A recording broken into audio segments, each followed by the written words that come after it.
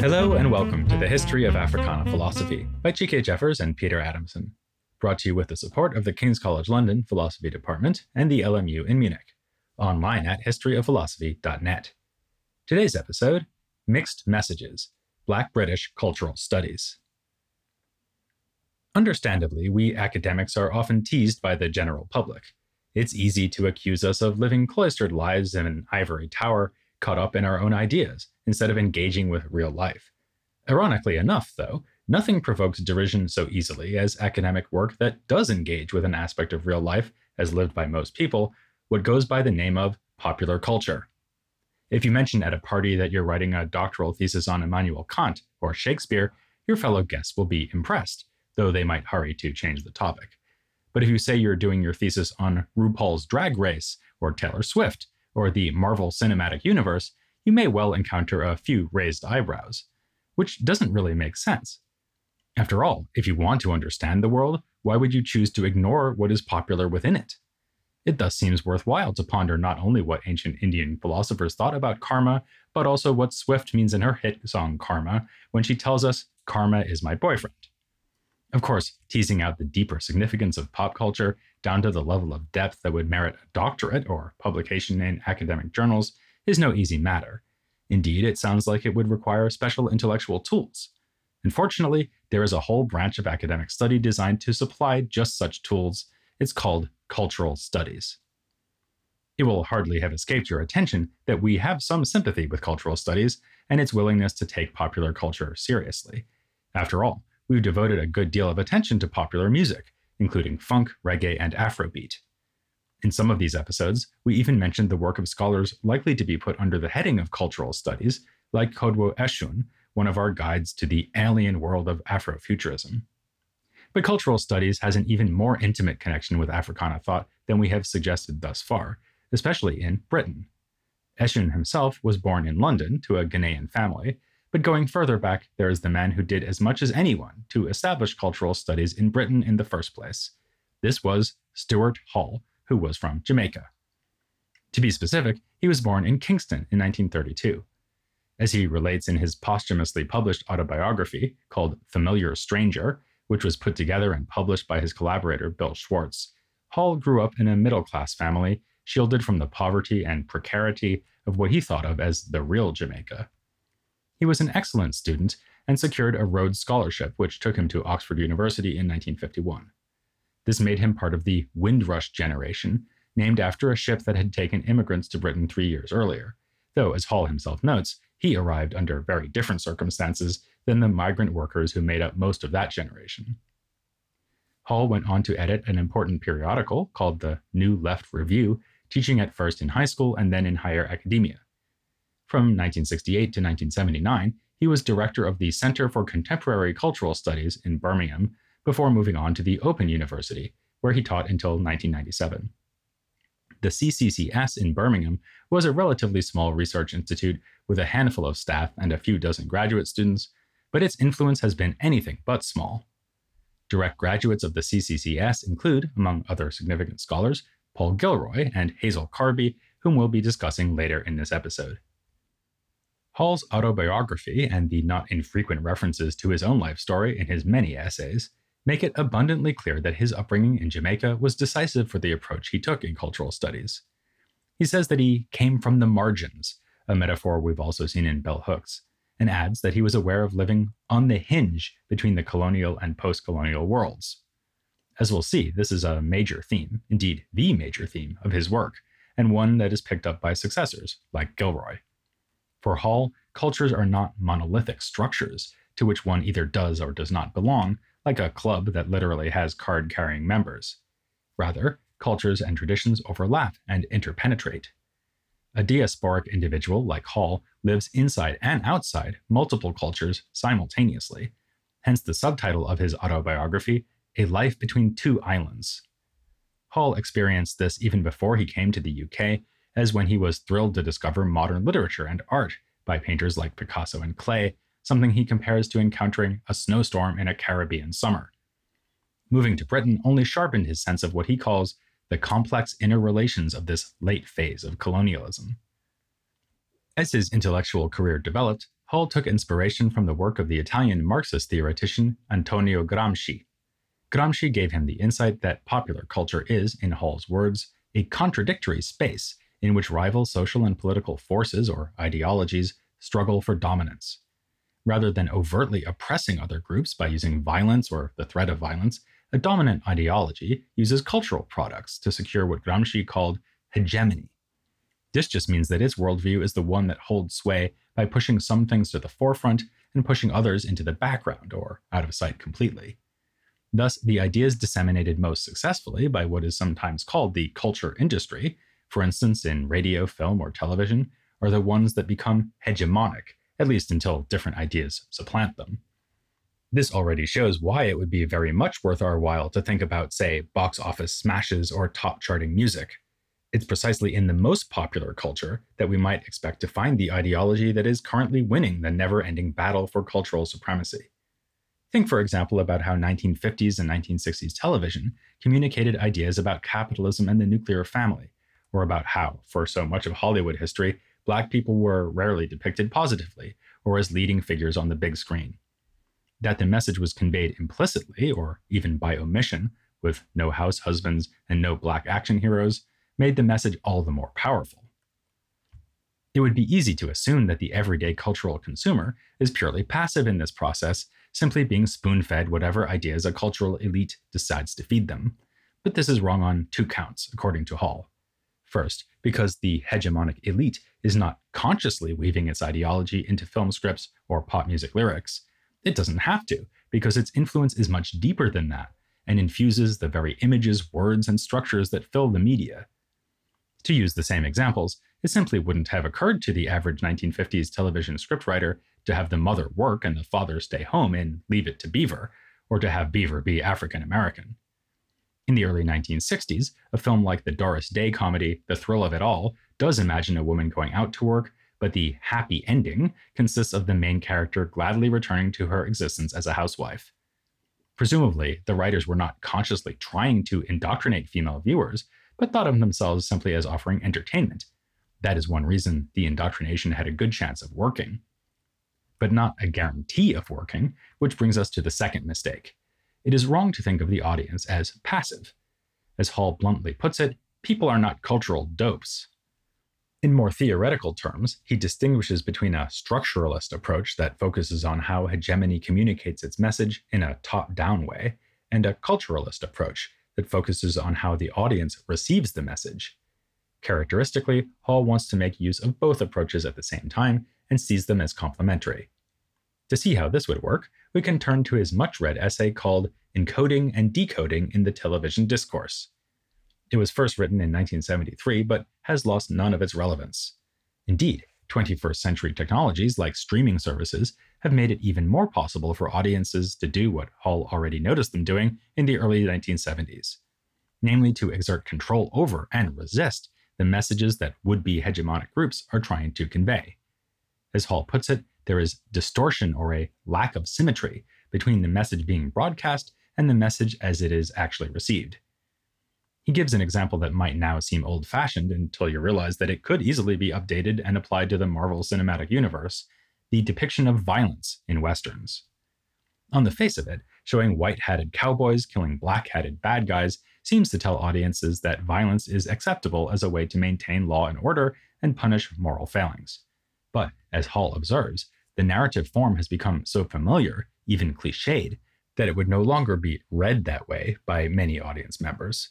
Instead, they might see it as a mere game, with no moral significance at all. Or they might see the quick-drawing gunslinger as epitomizing professionalism, rather than the triumph of good over evil. Of course, sometimes the hegemonic ideology does succeed in conveying its message, what Hall calls the preferred meaning, but often enough, the audience reinterprets that meaning or actively resists it. We might imagine kids in the 1950s playing out what they've seen on TV, but reversing the script, with a little girl play acting going to work, while her brother pretends to stay home and cook. As that example shows, Hall's theory is applicable to a topic that has frequently occupied us here on the podcast, identity. The little girl we just imagined resists the preferred meaning as regards gender and the same thing can happen with nationhood or race. For Hall, it is axiomatic that identities are socially constructed and hence, as he puts it, always in the process of formation. It is wrong-headed to imagine that we will ever discover who we really are, because we are always renegotiating our relationships with others, always trying out ways of belonging to or opposing cultural, social, and political groups. So, as Hall says about the quest to arrive at the true self, this arrival never occurs. We'll never be ourselves, whatever that means.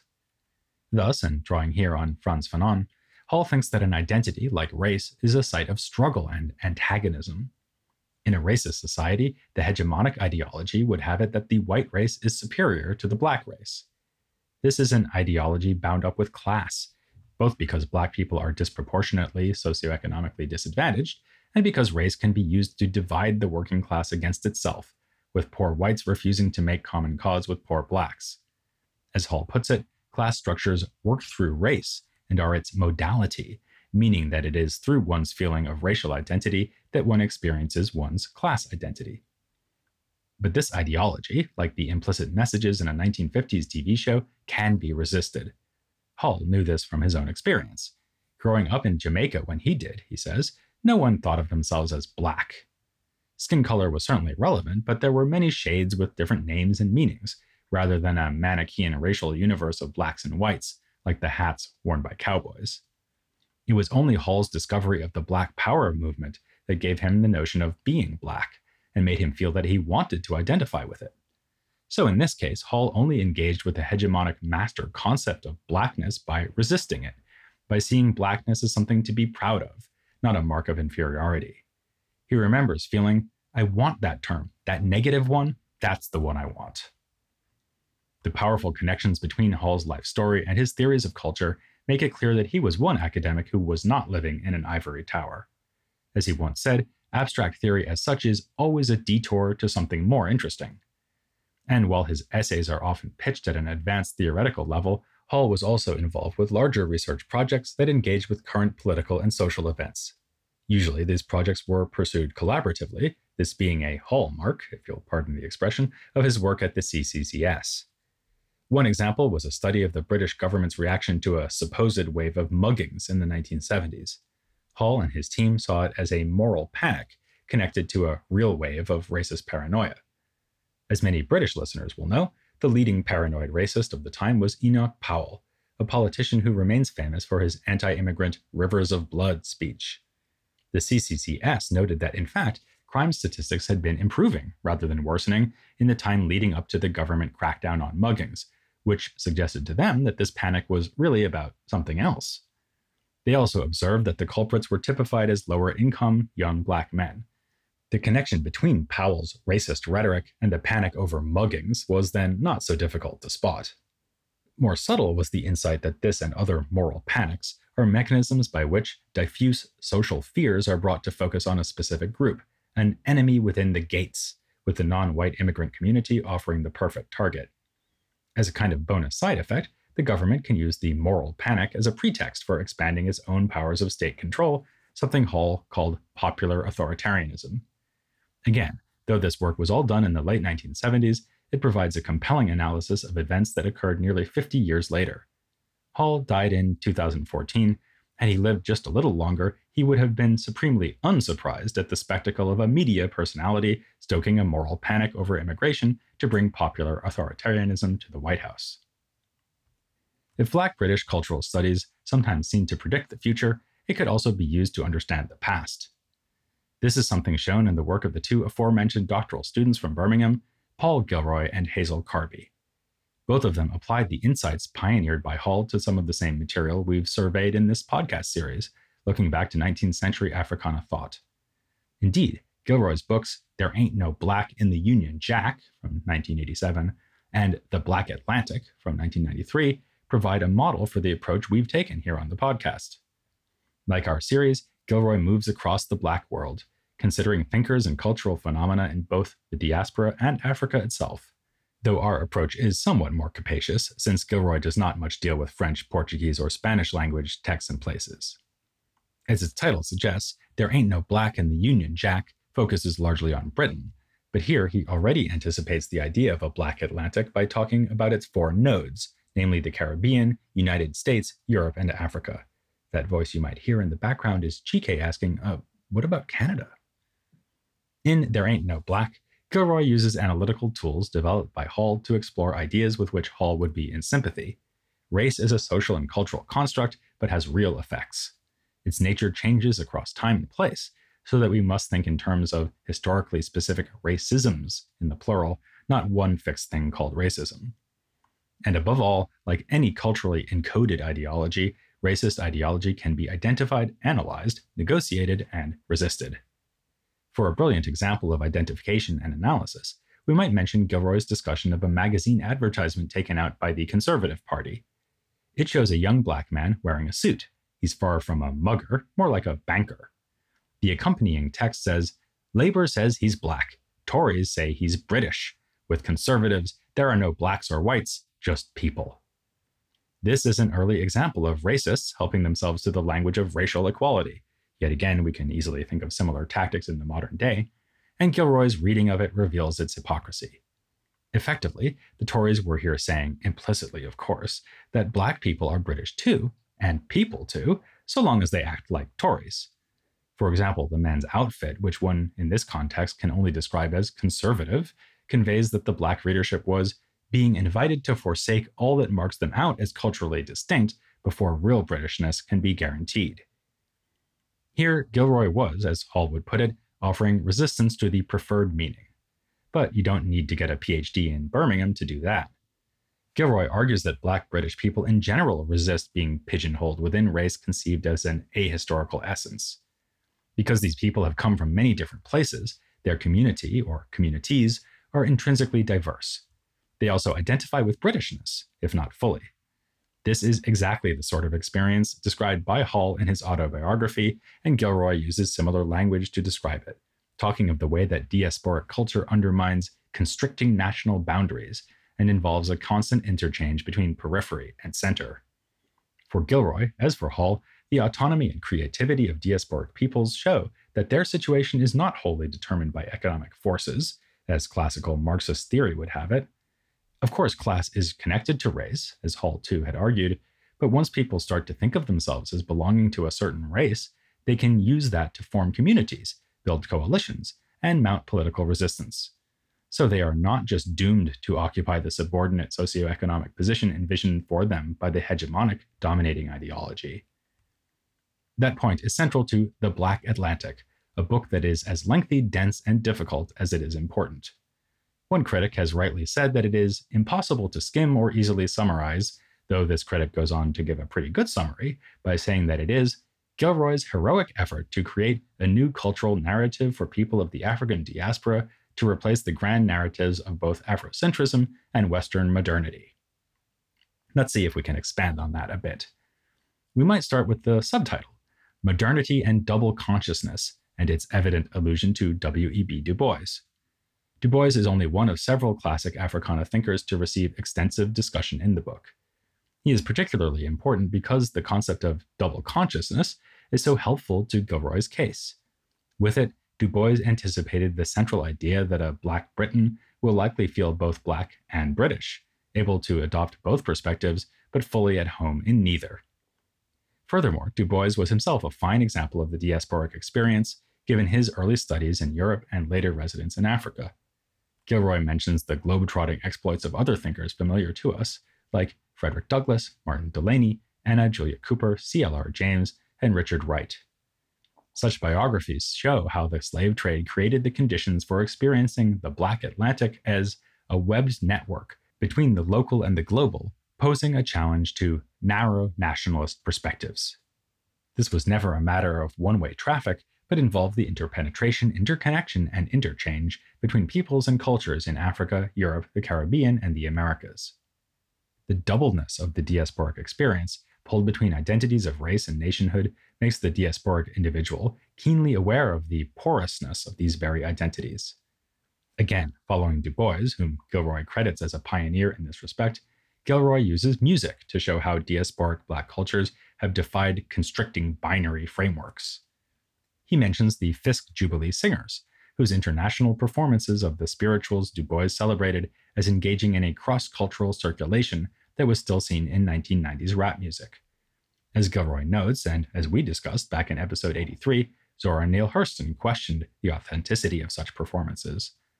This kind of reaction is, for Gilroy, likewise a constant refrain in Black culture. Once race has been introduced as a basis for political identity, great value is placed on living out that identity with sincerity and authenticity. Black power and Afrocentrism would be clear examples of the same dynamic. As Gilroy writes, the acquisition of roots became an urgent issue only when diaspora Blacks sought to construct a political agenda that could guarantee the nationhood and statehood to which they aspired. But Black music has always had a complicated relationship to its roots. It has mixed and matched cultural forms, as when reggae married American soul music to island rhythms. So 1990s Black music, with its penchant for remixing, was just a particularly clear instance of a long-standing tendency. Here, Gilroy cites Amiri Baraka's phrase, the changing same. Nothing is more traditional in Black culture than to take tradition and modify it. For Gilroy, this demonstrates the inescapability and legitimacy of mutation, hybridity, and intermixture. What about the word modernity, which also appears in Gilroy's subtitle? It points towards the considerable ambition of this book. He wants to argue for a rethinking of the modern and the history of its critique. Much of what he describes when talking about music would fall under the heading of the postmodern, self-conscious and critical recombination of cultural forms and the patchwork aesthetics often tagged with the French word bricolage.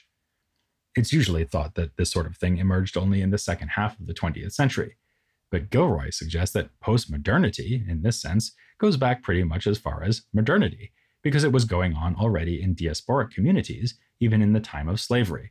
The singing of spirituals and work songs in the fields being an early and defining an example. Hall made a similar point once when reflecting on his diasporic background. Now that in the postmodern age you all feel so dispersed, I become centered.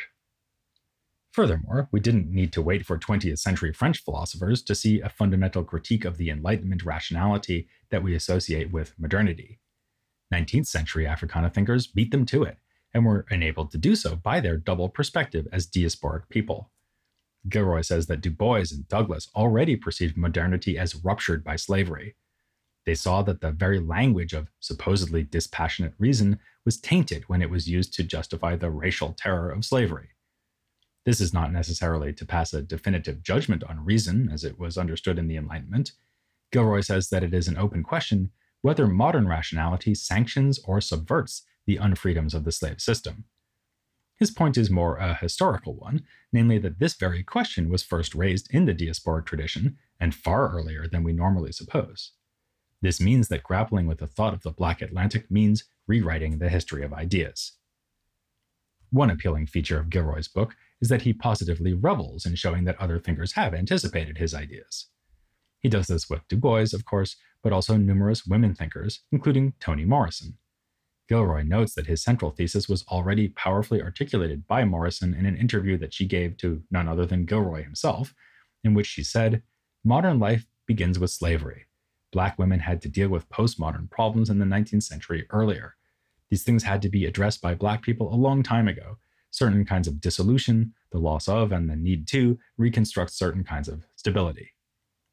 Which leads us nicely to Hazel Carby, our second graduate of the Birmingham School.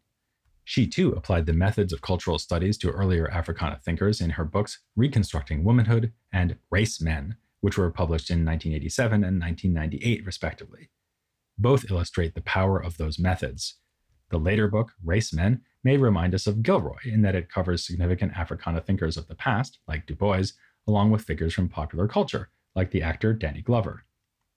We would, however, like to focus on Reconstructing Womanhood, since it engages interestingly with the themes from Black feminism we covered in our recent series of episodes on the topic.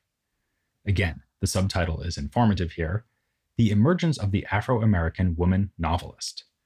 As this promises, Carby looks back to the fiction of several authors from the 19th and early 20th centuries, especially Frances Ellen Watkins Harper, Paulina Hopkins, and Nella Larsen. The book is thus a work of literary history, and a very informative one at that. For instance, it sheds light on Larsen, a figure we must admit to having neglected, as an incisive critic of Africana thought around the time of the Harlem Renaissance. Larson's 1928 novel, Quicksand, argues Carby, depicts the limitations of the contemporary African American intellectual scene by showing its main character, Helga, failing to be liberated by a combination of an emerging black middle class morality and the still influential ideology of racial uplift. Unlike Zora Neale Hurston, Larson does not see traditional folk culture as a solution either. She has Helga move to the South, Hurston's cultural hunting grounds, and Helga is no less alienated from the people she finds there. The novel is also notable for having at its center what Carby calls the first truly sexual black female protagonist in Afro-American fiction. The novel shows the dangers of repressing sexual desire, yet also the way that motherhood can stifle women. Consistently with the themes of cultural studies as practiced by Hall and Gilroy, Carby emphasizes the way that mixed-race characters, like Helga in Quicksand, were used by these early novelists to depict passages back and forth across boundaries of race and class. And then there's the introductory chapter, which lays out Carby's motivation and method for the whole study. She says that she is interested in the historical transformation of ideologies, in this case those concerning womanhood. Her later book, Race Men, does the same with masculinity. Carby also responds directly to the Black feminist movement, and in particular to Barbara Smith's groundbreaking essay, first published in 1977 and then reprinted in a collection we've mentioned a few times, All the Women Are White, All the Blacks Are Men, but Some of Us Are Brave. Smith's piece, which we discussed in episode 127, was called Toward a Black Feminist Criticism and was important for outlining a project of exploring literature by Black women. For Carby, though, the essay suffers from the sort of essentialism also critiqued by Hall and Gilroy. Smith was interested in Black women authors, primarily lesbians, who managed to encapsulate the experiences of people like themselves. For Carby, this confines Black feminist criticism to Black women critics of Black women artists depicting Black women. As a product of the CCCS, Carby does not see identities as single, fixed things around which to build a literature or a critical discourse. Rather, identities are, as we've seen, shifting, plural, subject to negotiation and renegotiation. Thus, she writes that a Black feminist criticism cannot afford to be essentialist and ahistorical, reducing the experience of all Black women to a common denominator, but should rather be a problem, not a solution, a locus of contradictions. One provocative consequence is that while women of today should certainly look back to and appreciate earlier authors like Nella Larson or Zora Neale Hurston, it is naive for them to do so in a spirit of straightforward solidarity or sisterhood. These women lived in a very different time and place, and what counted as womanhood for them, and for that matter the racism and sexism they faced, was necessarily very different than it would be for a woman reading and writing today. By criticizing Smith this way in her 1987 book, Carby also anticipates the critique of essentialism in the Black feminist epistemology of Patricia Hill Collins that Gilroy would go on to offer some years later in the Black Atlantic. As you've probably noticed by now, Black British cultural studies was critical in numerous senses of that word, but it was not immune to criticism itself. One complaint has been that the very focus of this movement on culture is a retreat from more engaged, explicitly political action or discourse. That may seem a plausible complaint. Are we really going to reach liberation by talking about reggae or Danny Glover's role in the Lethal Weapon movies? But in fact, this rather blunt accusation fails to take seriously the central insight of the school, which is that the cultural just is political, in which case no political movement can afford to ignore popular culture. Hall himself said that cultural studies matters because culture is where groupings strive for dominance, adding that otherwise, I don't give a damn about it. A more sophisticated version of the same complaint has, however, been presented by another important Jamaican thinker, the late philosopher Charles Mills, in an essay on Hall that can be found in his book, Radical Theory, Caribbean Reality, Race, Class, and Social Domination. This is a sophisticated and appreciative, though critical, assessment of Hall's views on race. It calls attention to the gradual shift in those views across Hall's career, which Mills summarizes as a transition from Marxism to postmodernism. As Mills readily admits, the transition is closer to a change of emphasis than a change of mind. Even earlier in his writing career, Hall was never an orthodox Marxist. As we saw, he questioned the idea that race, or anything else in social and political life, can be explained entirely with reference to materialist economic causes. Then, later in the more postmodern phase of his career, he was still describing himself as an adherent of Marxism. But Mills detects a shift nonetheless, whereby class relations are invoked as at least partial causes in earlier essays, while the later essays seem to make everything a play of interpenetrating cultural influences and resistances. This brings Mills to his version of the aforementioned accusation that Hall is too interested in culture and not interested enough in politics, insofar as taking account of politics means acknowledging the power of economic class. The later Hall, and as we've seen, members of the Hall school, like Gilroy and Carby, are convinced that race is malleable and always being revised, because, like other cultural phenomena, it is socially constructed. To which Mills replies that race is indeed a matter of social construction, but the social phenomena it involves are in important ways less malleable than this focus on culture would suggest.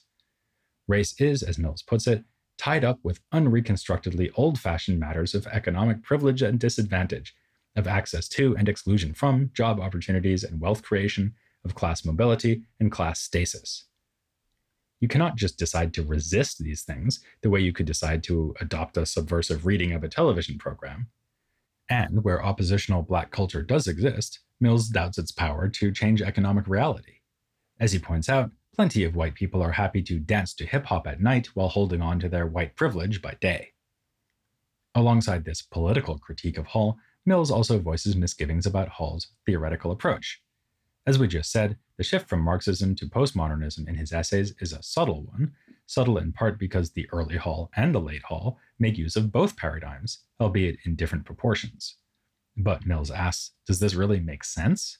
Is Marxism, with its insistence on material causality, really compatible with a postmodernist account of everything as a function of cultural signification? Hall may be presenting us with what Mills calls a theoretical mélange, combining things that ultimately don't mix. Whether this is a telling criticism or not is not a question we will adjudicate here, but we would at least note that if Mills has identified a weakness of Hall's thought, it is a weakness born of his greatest strength and most powerful insights.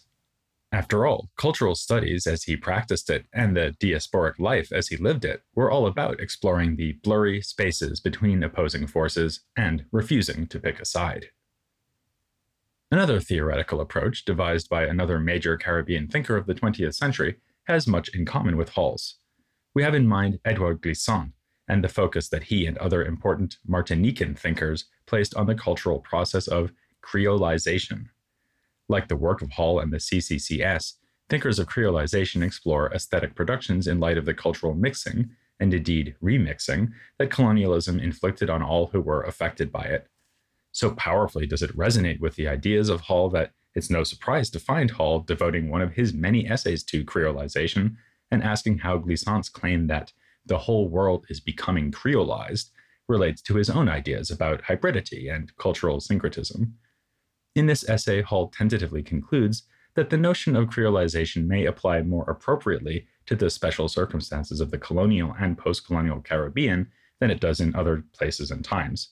It's a typically nuanced and, to use Hall's own word, interrogative response to Glissant.